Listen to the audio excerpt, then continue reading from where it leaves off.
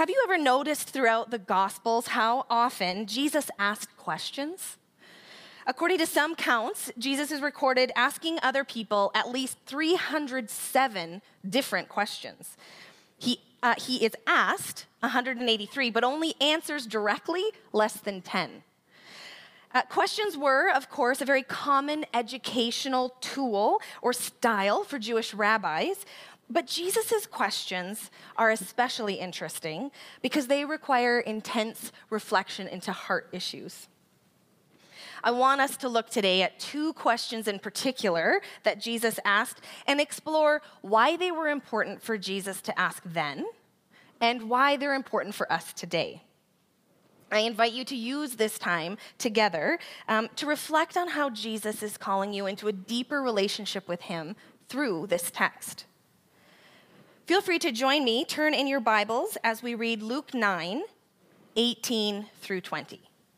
Luke 9, 18 to 20. Friends, this is the word of God. Now it happened as he was praying alone, being Jesus, the disciples were with him. And he asked them, "Who do the crowds say that I am?" And they answered, "John the Baptist, but others say Elijah, and others that one of the prophets of old has risen." Then he said to them, "But who do you say that I am?" And Peter answered, "The Christ of God." And he strictly charged and commanded them to tell this to no one, saying, "The Son of Man must suffer many things and be rejected by the elders and chief priests and scribes and be killed, and on the third day be raised." And he said to all, "If anyone would come after me, let him deny himself and take up his cross daily and follow me." Let's pause for a moment to gather some context for this conversation. As you know from reading through the Gospel of Luke as a church family, the author of this book is Luke, a Gentile physician who makes special care to emphasize the human nature of Jesus as the Son of God. This is an important theme for us to recognize as we spend time understanding this passage today, because we have to put ourselves in the space the disciples held at this time. The Jewish people were in a state of weary anticipation. They'd been actively waiting for a Messiah to come to their rescue since the Babylonian captivity, and they haven't had a prophet in 400 years. Now we find in Luke 1, the birth of John the Baptist announced. And just like that, after 400 years, the Jewish people find the coming Messiah proclaimed again. Can you imagine? You've heard stories of a Messiah coming to rescue his people your whole life. And now there's a man walking among you proclaiming to prepare the way for that Messiah. He's coming. He's almost here. That would certainly heighten the anticipation, no? When we arrive at Luke 9, Jesus' ministry has already become famous. He's been preaching for months, and his presence is well known, far and wide. He has cast out demons, calmed storms, raised the dead, healed the sick, fed the 5,000, dined with marginalized people, and helped some fishermen change their business plans. But Luke 9 is especially pivotal, a turning point, if you will, between Jesus and his followers. Here is where we arrive at Jesus' two questions to his disciples. Now remember, they've seen his miracles and teaching. They've walked the dusty roads with him, but they have not yet come to fully understand the direction of God's story and do not anticipate what is yet to come. So Jesus takes pause and leaves Israel with his disciples. This conversation takes place north of Israel in Gentile territory in a place called Caesarea Philippi. Jesus recognizes that this little group has held a certain picture in their minds of what a Messiah should look like, and he's about to reveal in greater detail God's plan of reconciliation through a Messiah who would first die on a cross and then rise again. I don't know about you, but the image that comes to mind for me is one from a really great movie. You know that point in the story where it's building to the climax and a leader kind of rallies his troops together, calls them close, and just inspires them through a compelling call to action, laying out the plan. But Jesus doesn't go straight to the plan. First, he checks in on his team. You get a sense here, as Jesus asks his disciples these very direct questions, that this is a turning point in their willingness to follow him. Almost like he's saying, do you understand and accept the mission? He's never been quite so direct with them before. We see this first question in verse 18. Who do the crowds say that I am? His disciples' response includes some of the most popular theories in that time about who Jesus was. Verse 19, and they answered, John the Baptist, but others say Elijah, and others that one of the prophets of old has risen. These answers are revealing. The common people loved Jesus, but they did not understand who he was. They were fascinated by him, drawn to him. And why shouldn't they be? They recognized and were responding to his very visible power and authority. The reports of his healings and his miracles had attracted thousands. What stands out to me as we look at their answers is something we see today as well. It's quite possible to admire Jesus, even be drawn to him, and be completely wrong about who he is. It's possible to be open to spiritual truth and still miss Jesus. Does this feel familiar? At all typical of today? If Jesus was here asking us this question, what would you say? Who do the crowds say that I am? Do you even know? Does it come up? A 2011 National Household Survey revealed that 1 in 4 Canadians no longer claim alignment to any religion. But I have found it's not always this absence of religious affiliation that stops us from understanding who people think Jesus is. More often, it's a lack of engagement with people who are not like us. And quite possibly, we feel stuck introducing Jesus to people because we have not personally answered this question. Perhaps some of you here today, if we are honest with ourselves, have experienced this error of proximity. You too are drawn to Jesus, curious enough to stay close, attend church. Perhaps you've grown up around Jesus, so you speak the language of his followers. Or perhaps in your pursuit of Jesus, you have found he isn't what you expected. Like the Jewish community thousands of years ago, who were looking for a military leader to save them from oppressive rulers, not a king who would die on a cross, you feel disappointed that Jesus isn't fitting into your vision of who you want God to be. Perhaps others of us are just not quite sure how to engage with those not yet following Jesus. I can admit that I'm an extrovert, so talking to people pretty much anywhere isn't an issue for me, but I want to encourage you today to take this first question on as a bit of a personal mission. Often, it isn't actually through talking, but listening to others that we earn the right to ask those around us this question. My family and I were just in Phoenix 2 weeks ago visiting my sister and her family for spring break. And on our way back home, we booked a shuttle from the airport to take us to where we had parked our minivan. Immediately, I recognized our driver to have an accent, and I suspected he may speak Arabic. This is especially fun for our family because my husband was born in Egypt and also speaks Arabic. I love watching the bond that instantly develops between people who are able to speak to each other in their birth language. Conversation was immediately easy. The driver asked us excitedly if we know what our name means in English. It translates as Joseph. And he delighted to point out similarities in other names, the similarities between Arabic and English, including the name of Jesus. And in that moment, it struck me how easy it is to talk about Jesus, and yet all that really matters was not that we both knew of Jesus, but rather who we acknowledged him to be.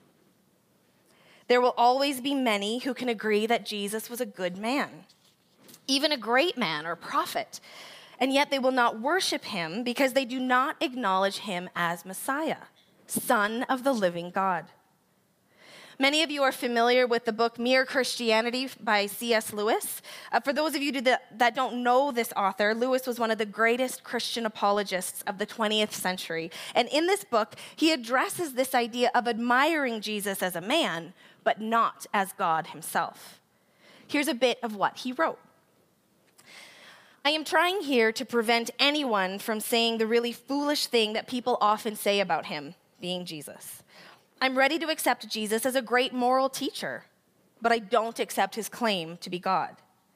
That is the one thing we must not say. A man who is merely a man and said the sort of things Jesus said would not be a great moral teacher. He would either be a lunatic on the level with the man who says he's a poached egg, or else he would be the devil of hell. You must make your choice. Either this man was and is the Son of God, or else a madman or something worse. You can shut him up for a fool, you can spit at him and kill him as a demon, or you can fall at his feet and call him Lord and God. But let us not come with any patronizing nonsense about him being a great human teacher. He has not left that open to us. He did not intend to. Church, who do those around you say that Jesus is? How can you more deeply engage with your neighbors and those in your sphere of influence to learn this? Do you need to make more space for relationship in your life? Do you need to open up your home to those who are not like you, who don't think like you, maybe even those who don't look like you? And when you do this, will you have an answer for them? This brings us to the second question. So Jesus has asked his disciples who others say that he is, and now he takes it personal. Looking at these eager followers, he asks them quite directly to declare for themselves who he is. And Peter responds with similar directness. Verse 20, then he said to them, "But who do you say that I am?" And Peter answered, "The Christ of God." Or as some translations put it, "You are the Christ, the Son of the living God." His answer reveals both a true and a supernatural understanding of Jesus. His answer is both a confession and a declaration and reveals his readiness to follow Jesus. So now it's our turn. Jesus takes the time to make this question personal. So I want to create space for that too. Who do you say Jesus is? You see, our response to who Jesus is will determine our ability to respond to his instruction to us on how to live. As a follower of Jesus, as a disciple of Jesus, we are to submit to his leadership as the Son of God, and our entire life should be surrendered to him. The kingdom of God begins in our hearts and minds when we transfer our alignment from self to Christ. And we have a very clear example to follow, Jesus' very example on how then we should live. You see, if Jesus had only preached in his example of ministry, we might be tempted to declare his kingdom only spiritual. And if he had only healed people's bodies, we might miss the mission of spiritual reconciliation. But Jesus' ministry reveals to us the holistic nature of living in right relationship with him in all areas of our lives. So how does this impact us? Well, let me give you a couple of examples from my life and spiritual journey. As you know, I've had the privilege of working with Food for the Hungry for over 11 years and was drawn to FH because of their understanding of poverty and the way that it reflects this principle of holistic ministry. FH introduced me to a totally new understanding of poverty, a holistic understanding. Here's a definition of poverty by Bryant Myers, an author. He wrote Walking with the Poor, and this is a reference that FH uses regularly. Here's what it says. Poverty is the result of relationships that do not work, that are not just, that are not for life, that are not harmonious or enjoyable. Poverty is the absence of shalom in all its meanings. Now, shalom is most often recognized as a word communicating peace, but biblical references to shalom often speak to inner completeness or wholeness, referring back to the way we were intended to live in right relationship with God, self, others, and creation in the garden before the fall. So our view at Food for the Hungry is that the root of all poverty, both material and non-material poverty, stems from broken relationship with God, self, others, and creation. So if broken relationships are the root issue of poverty, then reconciled relationships are the solution. These reconciled relationships bring shalom or wholeness to our lives. And this definition is important because we believe that how you define a problem determines your solution to that problem. A few weeks ago, I had the privilege of going to Uganda to visit some of our partner communities there, and I took the time to stop in and visit a community, the community of Mahai. They actually graduated out of our programming in 2010, so it's been 9 years, and I wanted to just sit down with the community leaders and catch up and find out what God was doing in their community after Food for the Hungry. But let me back up. When FH first arrived in Mahai in 2000, staff came to realize quite quickly that the community actually believed it was cursed, that a dog's skull had been buried in the center of their village, and there was nothing they could do to change their future.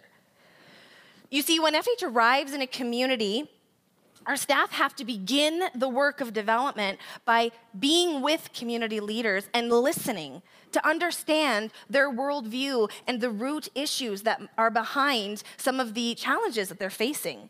We have to uncover the foundational belief systems held by families in order to help them reorient towards a biblical perspective. It was during this process that staff uncovered Mahai's belief that they were cursed. And then from this point, they were able to spend time laying the foundation for a biblical understanding for their community and lives through the truth of who Jesus is. Then we build programs. Because you can build a school, but until you walk with parents and help them understand that their children are created in the image of God and hold intrinsic value, you won't fill the school. The ideas about education won't change, and the building will stay empty. You can have an agricultural program and teach best practices around farming, but until you help people reorient their worldview into an abundance perspective instead of a scarcity perspective and teach them that God will provide for them, then all of those best practices fall to the side and will ultimately result in unsustainable food security. The same is true for health and income generation programs. Until Jesus is the foundation and our ideas have changed about how he wants ownership and domain from every area, those programs will not make change. Naturally, when worldview and ideas have been reoriented to Jesus, there is incredible transformation. Communities and family leaders inviting Jesus into all areas of their life. FH walks alongside communities for 10 years because it's a discipleship model. We empower leaders, churches, and families to give every area of their life to Christ in order to move from stuck to thriving. I attended this church in Mahai and enjoyed lunch with the community leaders and listened to their passionate updates about their community. I found it really fascinating and really meaningful that they only speak we.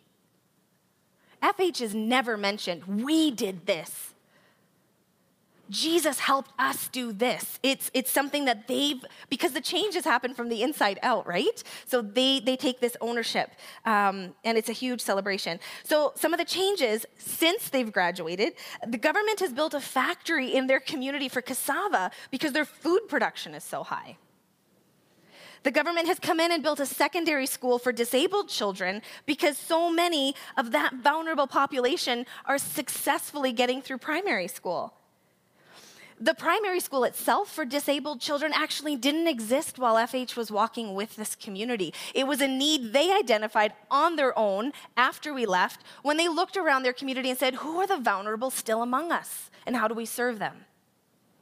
The headmistress at the school actually took it upon herself to learn sign language and introduce different tools and resources to the school so that they could serve that population, and they're thriving. Best of all, as lunch came to a close, our FH Uganda team leader that was with us, he leaned on his cane and he looked at those leaders and he goes, friends, are you still cursed?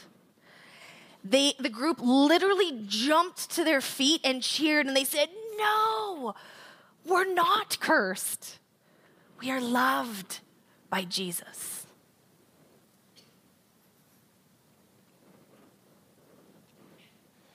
I want you to know, Southview, that your investment into Sisiga is enabling this work of transformation in Ethiopia. You are investing into a discipleship program that is changing how people think about Jesus, but it's also changing how they think about agriculture and about their children and about each other and about business. It's changing everything. Just like the families in the communities where FH works, this definition of poverty as broken relationship means we experience poverty as well. Now there's no more us and them, just us. Broken humanity in need of a savior.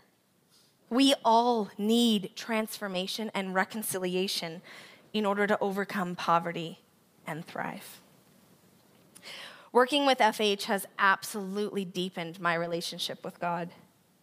I'm grateful to have been born into a family with parents who truly modeled what it looked like to love and follow Jesus.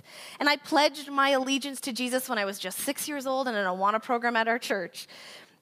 But there's so many steps to our spiritual journey, right? Our understanding of who Jesus is changes as we grow and mature. I'm thankful that even how my 6-year-old sees me will evolve and grow, right?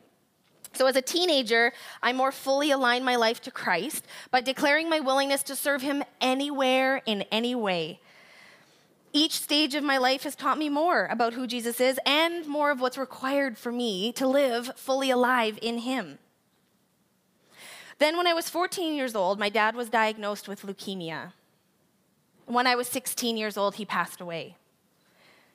As you can imagine, this was a very difficult experience to go through. But I am grateful that my faith in Jesus and my understanding of who he was already strong enough for me to lean on him through that process. In university, I found myself releasing even more of my heart to Christ and finding great joy through Christian community and through an opportunity to share about Christ to those who didn't yet know him through an evangelism ministry. I have tried to live my life fully surrendered and open to Jesus. Fast forward a few years after university, I'm married, and my husband and I have 2 young girls when one of my dear friends is diagnosed with breast cancer. Her son was about the same age as my youngest daughter. And God chose to take her home, and I found a great fear enter my heart. I found that surrendering my whole life to him had come quite easily, but suddenly I was gripped with a terrifying fear that he might take my family. It's an entirely different thing to surrender your family to Jesus as it is to surrender your own heart. At least for me, that was my journey. So this great fear crept into my heart. And for about 3 years, I only slept about 3 hours at a time. Yes, partly because it's that season of life. Mums get that. But also out of a great fear and anxiety and needing to check on my children multiple times during the night. Through the Holy Spirit, God's word, and my community, I realized that I had been unknowingly building walls in my heart around my family, not really trusting God with them. God, I'll give you everything else, but not my family. And I felt convicted that I had been trying to take care of my family on my own strength, and I felt confronted with this question. Who is Jesus to me? I have declared my whole life to trust him. Do I trust him with this? Do I trust him even if? I didn't recognize that my pain had caused me to dilute who I believed Jesus to be, and that instead of pushing down that fear, I wish I'd embraced it earlier and invited Jesus into it. But Jesus did meet me in my fear. I was able to confess it to him, and my husband and I held a special child dedication in our home with a pastor and our community, where I asked them to hold me accountable and to walk with me in this journey. And I had to recommit in my heart that I trusted Jesus, and that who he is still true, even if. He never promised to prevent pain, but he has promised to sustain us in it. If you only take one thing away today, let it be this: Jesus wants all of you, and who you believe him to be will influence every single area of your life and behavior. We must first answer this question of who Jesus is, because to be almost right about Jesus is to be totally wrong. Admiring his teaching is not enough.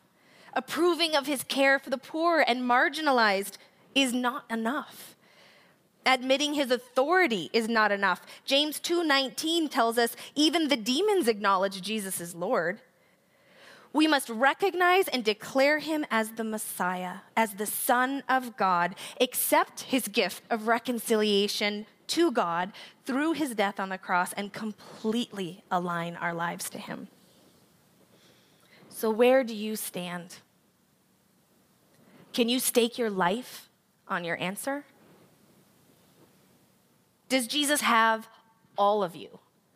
Does he have domain over your business? Does he have authority over your marriage or your singleness? Do you trust him with your children? How about your thought life? Those parts of your life that those around you cannot actually see. There's another important piece of this passage that we still need to acknowledge. Verses 21 to 23. And he strictly charged and commanded them to tell this to no one, saying, the Son of Man must suffer many things and be rejected by the elders and chief priests and scribes and be killed, and on the third day be raised. And he said to all, if anyone would come after me, let him deny himself and take up his cross daily and follow me. I often wondered why Jesus would ask the disciples not to tell anyone this critical piece of information confirming his position as the Messiah. Isn't that the exact news the people have been waiting for? But my study Bible offered me this perspective. By telling people that Jesus was the Messiah now, brought with it the very real possibility that the ministry he still wanted to accomplish would be derailed, because they would want to immediately crown him as king. Their expectation of Messiah was not at all aligned with what had to happen next. But we do know the story. We're in the season of Lent, where we wait in anticipation to remember Jesus' death and then celebrate his resurrection.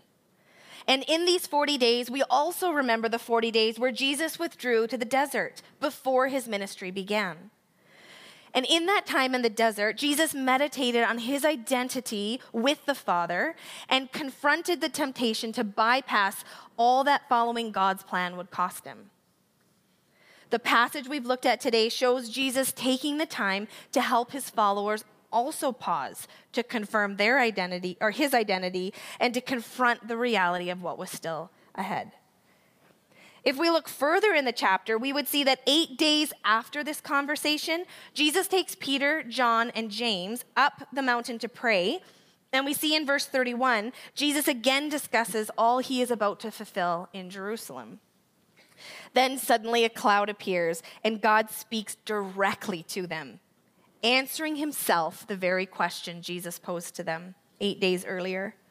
He declared, we see in verse 35, this is my son, my chosen one. Listen to him. The most compelling answer to Jesus' question is his Father's answer. Of course, we can all be impressed by the wonders of Jesus, but Jesus' mind and example is what is yet to come and what he needs from his Father. He has a mission of glory, but it's a glory that's going to come through suffering. And it's through Jesus' sufferings on the cross and his resurrection that we find the only way for any of us to experience shalom or wholeness or healing. It's where we can experience freedom from poverty. You see, Jesus is the remedy for all forms of poverty in our lives and in the lives of the vulnerable all around the world. Do you have brokenness in your life right now? Is there an area where you need to experience healing? Are you living in right and reconciled relationship with God, self, others, and creation? I want to sit with this for just a minute. Ask Jesus to show you what you need to release to him, what you need to trust him with. Let him speak to your heart. What comes to mind? There is freedom and healing in Jesus. You can trust him. Here is what I know. Determining our understanding of who Jesus is will help us with what is still ahead as we wait for his final return. While we wait for kingdom come. We are told to expect suffering. Each one of us is going to face, if we haven't already, difficulty, doubt, disappointment, and loss. Perhaps the loss of a dream or the loss of a loved one. I also know that Jesus can handle our questions and that our fears are not too big. Our doubt is not too much. But first we have to make a decision about who Jesus is and then lean on him as an anchor through all that comes. We are invited to be a part of God's plan of reconciliation to the world. 2 Corinthians 5:20 declares us to be Christ's ambassadors. God is making his appeal for reconciliation to the world through us.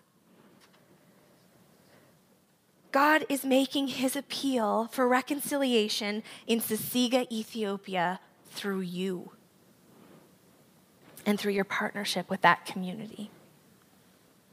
Sisiga is one of my very most favorite places, and I'd love to take you there.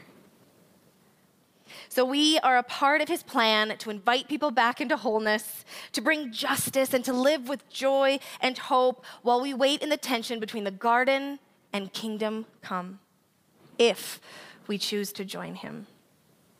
So, who is Jesus to you? Will you pray with me? Lord Jesus, we come before you and we acknowledge who you are. You are a great God, worthy of our trust through everything we might face. God, I pray that you would give us the courage to respond to the areas in our life you have identified that we are holding back. God, we trust you to heal the brokenness. We are trusting you to heal us and give us the wholeness and freedom that you created us to experience. Thank you for your love. Thank you for the cross. And thank you for your word. We pray all this in Jesus' name. Amen.